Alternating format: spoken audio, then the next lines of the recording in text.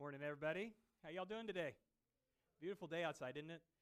So if this is your first time here, I'm really glad you came here today. This is a place where we want to help people get connected to Jesus and connected to other people. And so, man, you've just come to the right place. Hopefully, that you're going to have like a great experience of God today, something real that you can cling to.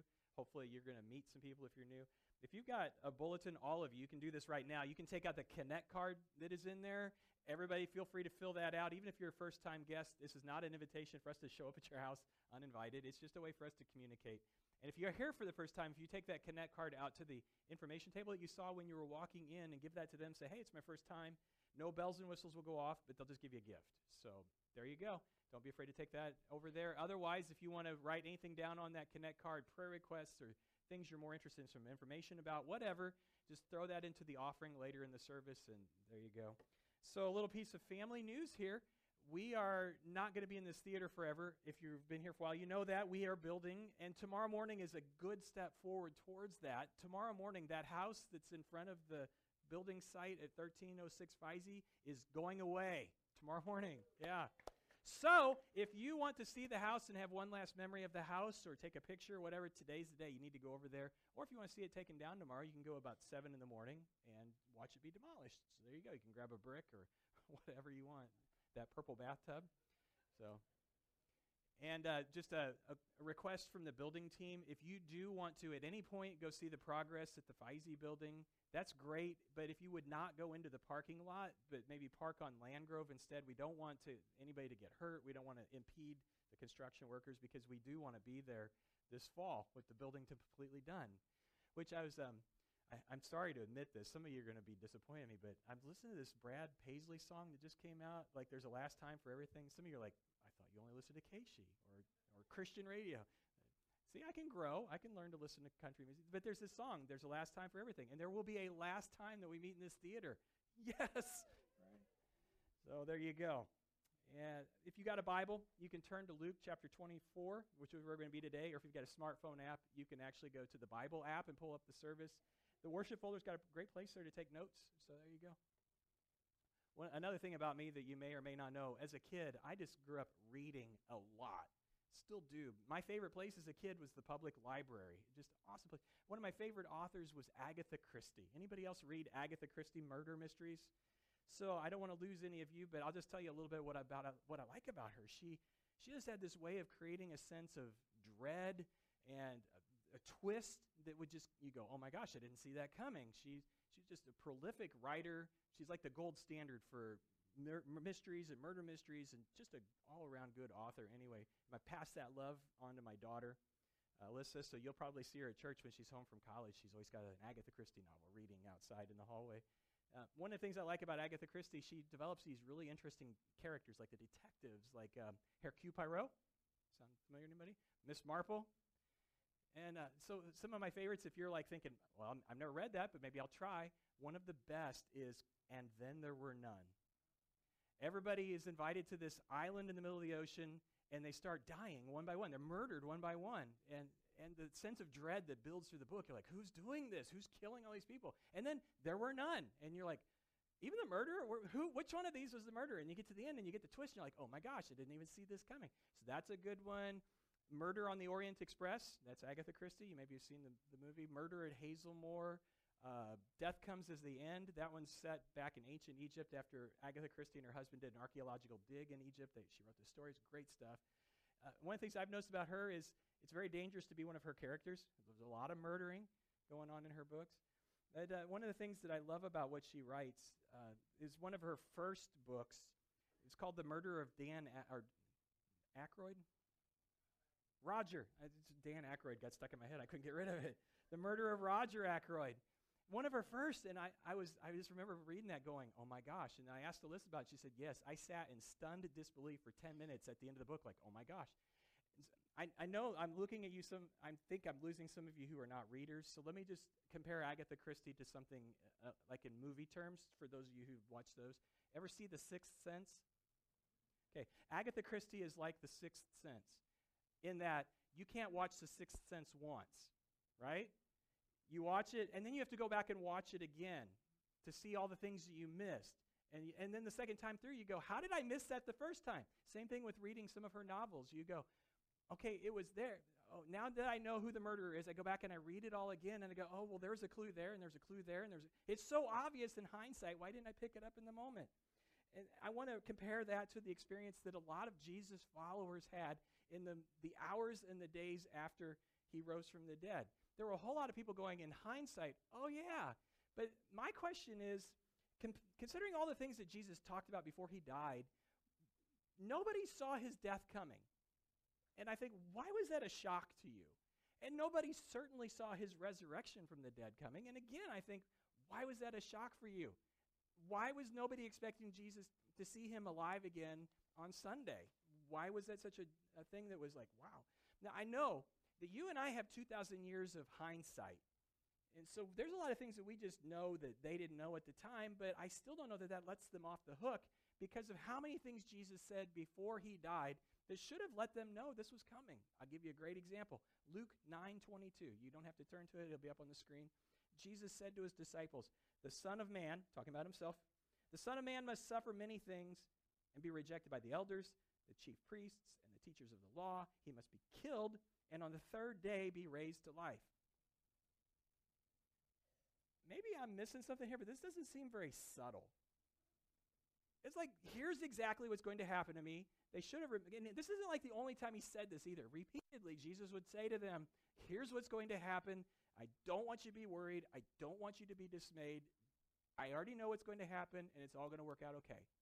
And yet, when we get to it actually happening, Thursday night he's arrested. Friday morning he's put on trial and crucified. Friday afternoon he's dead. They didn't see it coming. That's not even the only thing, though, either. It's not just Jesus. It's like the whole rest of the Bible, which you say, well, how much of the Bible was there when Jesus was around? If you take what you and I have as the Bible, and you take the whole section that we now call the Old Testament, that was their Bible. It was finished about 400 years before Jesus ever came to the earth. So they had a Bible that they grew up, if not reading, because a lot of people didn't have a Bible in their home, an Old Testament, but they would go to synagogue every week on Saturday, and the scrolls would be brought out, and there would be a reading of the scripture, and it would be taught, and they maybe even would have grown up going to Bible classes. And the Old Testament is just filled with things about what would happen to Jesus. So I look at these things and I think, like, how did you miss this? And there's a perfect story that we're going to get to today, true story, in Luke 24 that just encapsulates all this irony of people who should have known but didn't. So if you got your Bible open there, let's go ahead and walk through this.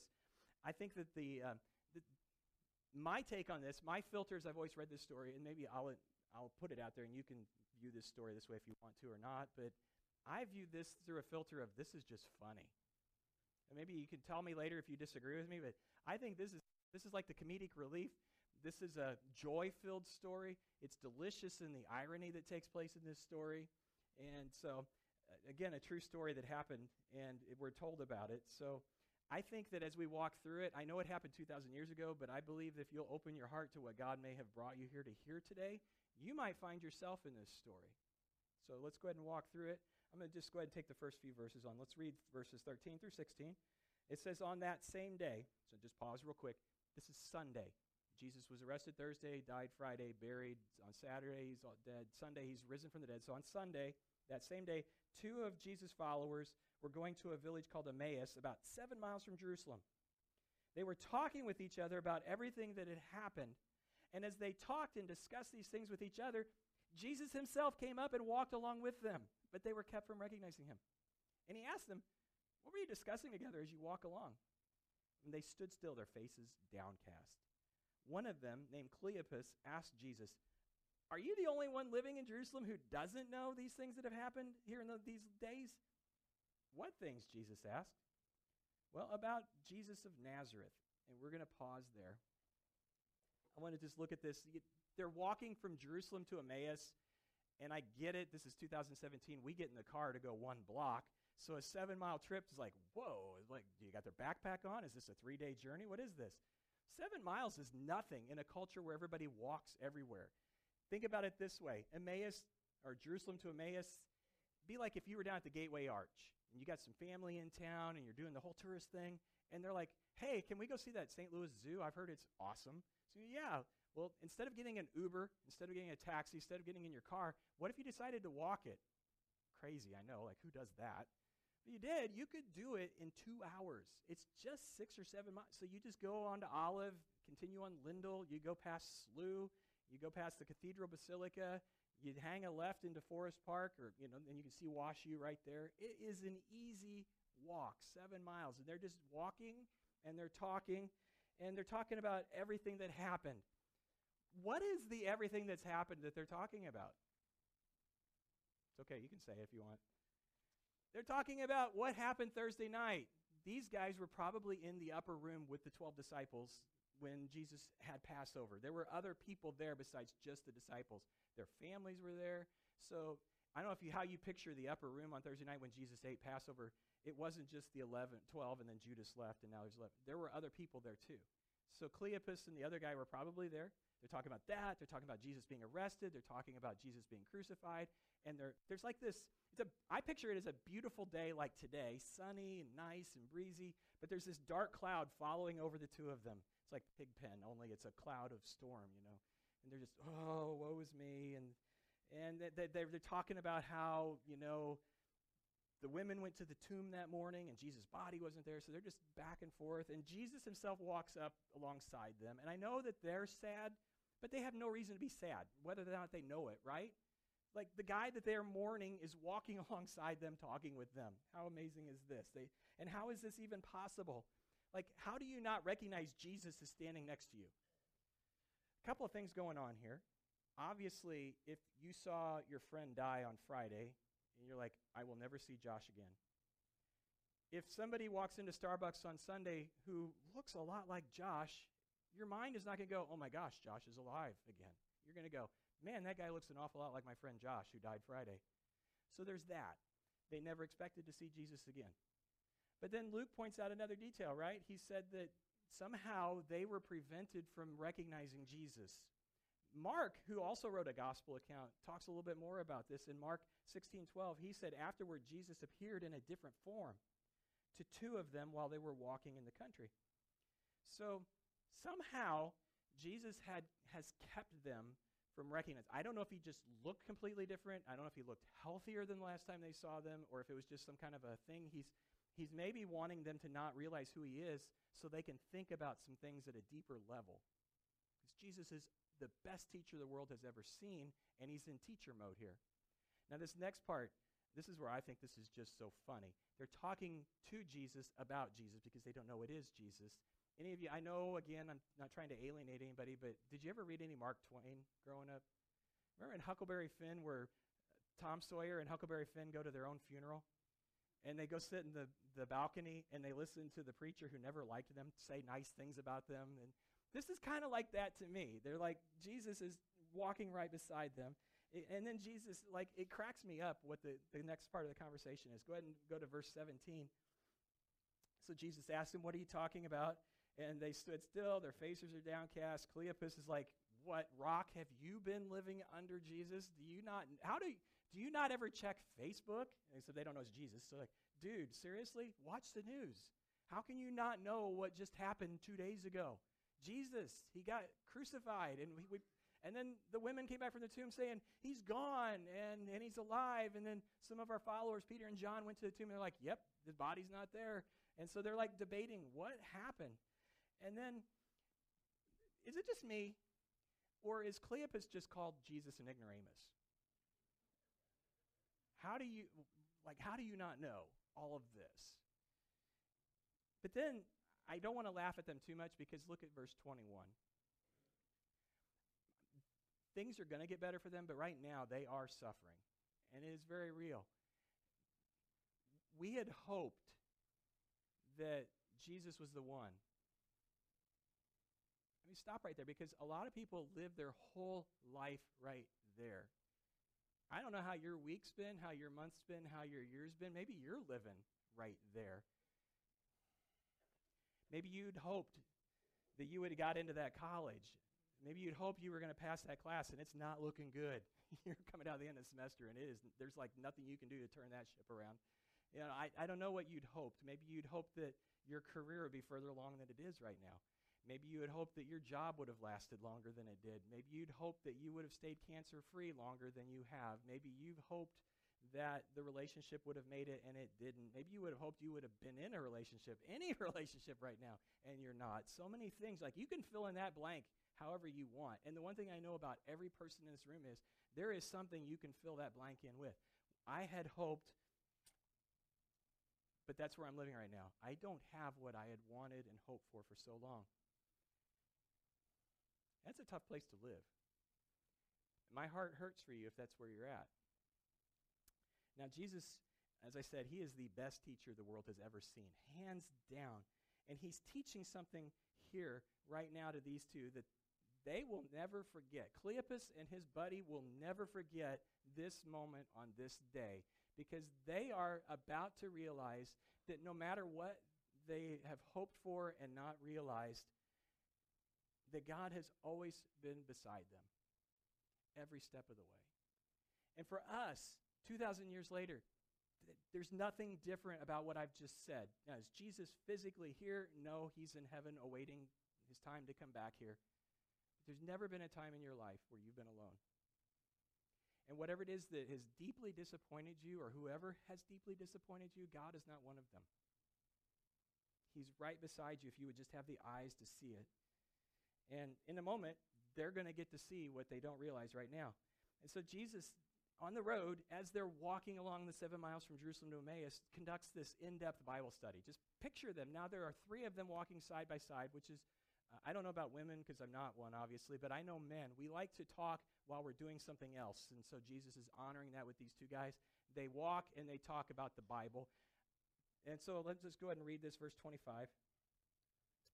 It says, Jesus said to them, "How foolish you are, and how slow of heart to believe all these things that the prophets have spoken." By the way, just let me pause here. So Cleopas called him socially ignorant. Jesus calls him biblically ignorant. So he got him back. Like, how foolish are you, Cleopas? Don't you guys know your Bible? And so, did not the Christ have to suffer these things and then enter his glory? Beginning with Moses and all the prophets, Jesus explained to them what was said in all the scriptures concerning himself. He took the Old Testament. Now, he didn't actually have the scrolls with him. He just went from memory, and he said, hey, guys, do you remember when the Bible said this? Do you remember when David wrote this? Do you remember when Isaiah said this? And he talked about himself from the writings that were in the Bible. How cool would that be to have Jesus lead a Bible study? Amazing. To have Jesus, the author of the book, telling you what it means. No offense to any of my English teachers who might listen to this podcast later, but I always was like when they'd say, well, here's what Mark Twain meant, or really? How do you know? Like, I think you're finding meanings in this thing that aren't there. Hemingway never thought that. But when you got Jesus telling you what the Bible means, you're pretty secure ground right there. And that's what Jesus is doing here. I imagine, because it doesn't tell us what scriptures Jesus quoted and taught about, but I've got a couple of guesses that I think are pretty close. I imagine Jesus would have quoted Psalm 22 to Cleopas and his friend as they walked along. Psalm 22, let me just read a little bit of it to you and try to envision what happened to Jesus on Friday as I read these words. Psalm 22, 6 through 8. I am a worm and not a man, scorned by everyone, despised by the people. All who see me mock me. They hurl insults, shaking their head. He trusts in the Lord. Let the Lord rescue him. Let him deliver him, since he delights in him. Psalm 22, 16. Dogs surround me. A pack of villains encircle me. They pierce my hands and my feet. My bones are on display. People stare and gloat over me. They divide my clothes among them and cast lots for my garments. Does this not sound like somebody watched a video of Jesus' execution and talked about it in poetic terms? Roman soldiers encircling him, pierced his hands and his feet, gambled for his clothes. The religious leaders sneering at him. If you're so close to God, ask God to save you. Thing is, David wrote this 1,000 years before Jesus was crucified. David wrote this hundreds of years before crucifixion was even invented. How did he do that? How did he know that? And Jesus starts to go on further. I imagine Jesus would have started quoting the prophet Isaiah, who talked about God's suffering servant. Isaiah 53, verses 9 through 11. Isaiah wrote this, he was assigned a grave with the wicked and with the rich in his death. Where was Jesus buried? Whose grave was he buried in? Joseph of Arimathea. Joseph, a very wealthy man. Jesus was given a royal burial. Though he had done no violence, there was no deceit in his mouth. Over and over, Jesus said, I'm telling you the truth. Yet it was the Lord's will to crush him and to cause him to suffer. And though the Lord makes his life an offering for sin, he will see his offspring and prolong his days. After he has suffered, he will see the light of life and be satisfied. Another incredibly accurate description of Jesus' death and resurrection, and it was written 700 and some years before Jesus ever showed up.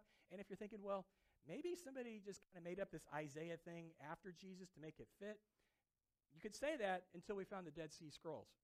The Dead Sea Scrolls, we found them, and they date to hundreds of years before Jesus. And those are just copies. Those weren't the original Isaiah. They were just copies and stored in jars and put in the caves. This is an incredibly accurate prophecy about Jesus. And this is what Jesus is doing with these guys. He's saying, look, the Old Testament is all about me. It's marbled all through there. There are all kinds of things telling what was going to happen to Jesus. If you would just paid attention, you could have seen it. I don't know, a lot of people today I talk to, and as I teach, they think about the Old Testament like, oh, that's Israel. We get to the New Testament, and that's about Jesus. The whole thing's about Jesus. The Old Testament is about preparing for Jesus to come and save us. It's not like God tried the Ten Commandments and that didn't work, so let's go to plan B. We're still on plan A. We've never got off plan A. Before God ever created the world, he already had this in mind. Old Testament, Jesus is coming. Gospels, Jesus is here. Acts, Jesus has gathered a group of people, the church. Revelation, he's coming back and he's going to get everybody. And everybody who's ever lived, I don't even care if you die. It doesn't matter. Jesus has shown us that doesn't matter. He's going to give you a new body, a real body, and you're going to be alive again. Everybody who's trusted him, everybody who's not, everybody's going to be raised to stand before God when Jesus comes back. That day's coming. As much as this was prophesied and happened, there are things in the Bible that have not happened yet. I know that gives me goosebumps when I think about that. There are things in the Bible that have not happened yet, but they will. And that's coming. And it's all about Jesus. And that's why here at Connection, I love it. Like, anytime I get to preach about Jesus, this is amazing because he's like the most important thing to all of us here. And if you're here checking it out, you just ought to know that we want to help you know Jesus and follow Jesus and obey his teachings. Well, Cleopas and his friend, they get to Emmaus. Jesus is with them, and they're going to have dinner with Jesus. Let's see how that happened. Look at verse 28. So it says, as they approached the village to which they were going, Jesus acted as if he was going to go further, but they urged him strongly, stay with us, for it's nearly evening. The day's almost over. So he went in to stay with them. I want to pause there for a second because when I've read that before, I've kind of like, is Jesus kind of like lying to them? Like, oh, no, I'm just going to keep going. You guys go on. Jesus is just showing good manners. In that culture, here's what you would do. Your host would invite you to come in, and you would politely decline. Your host would urge you then, oh, no, really, come stay, it's okay. And you, again, as the guest, would say, oh, no. Then your host would just absolutely insist, like grab your arm. No, you have to stay with me. And then you would say, oh, okay. That's just good manners. So Jesus is just using good manners here. They invite him in, and then Jesus takes over the meal. Listen to what happens. So when he sat at the table with them, he took bread, gave thanks, and broke it, and began to give it to them. And I ask you, have you heard that before? So this is Sunday night. Go back 4 days, Thursday night. On the night he was betrayed, Jesus took bread, broke it, and gave thanks, saying, this is my body broken for you. This was like a deja vu, aha moment for those two. Listen to what happened next. Then their eyes were opened. They recognized Jesus, and he disappeared from their sight. And they asked each other, were not our hearts burning within us while he talked with us on the road and he opened the scriptures to us? They've had that moment, like, oh my gosh, this is Jesus. And it's that moment that completely changed their view of reality forever. And I don't know if you've ever had a feeling like that where you've just, for one point in your life, you can say, from right here, I will never again see the world like I saw it before. This is that moment for them. Because now, the things they've read in the Bible, it's not once upon a time. It's resurrection is a reality. People who are dead can come back to life. And Jesus is alive. And their eyes are open. I don't know, again, what you've gone through this last year. And maybe this has been a really rough year for you. And there's a lot of things that have disappointed you. Jesus is with you. And maybe the thing that you need to realize this morning is that you can ask God to open your eyes to see the hope all around you. You don't live in a world that's just happened. You're not the long end of a chain of just random encounters.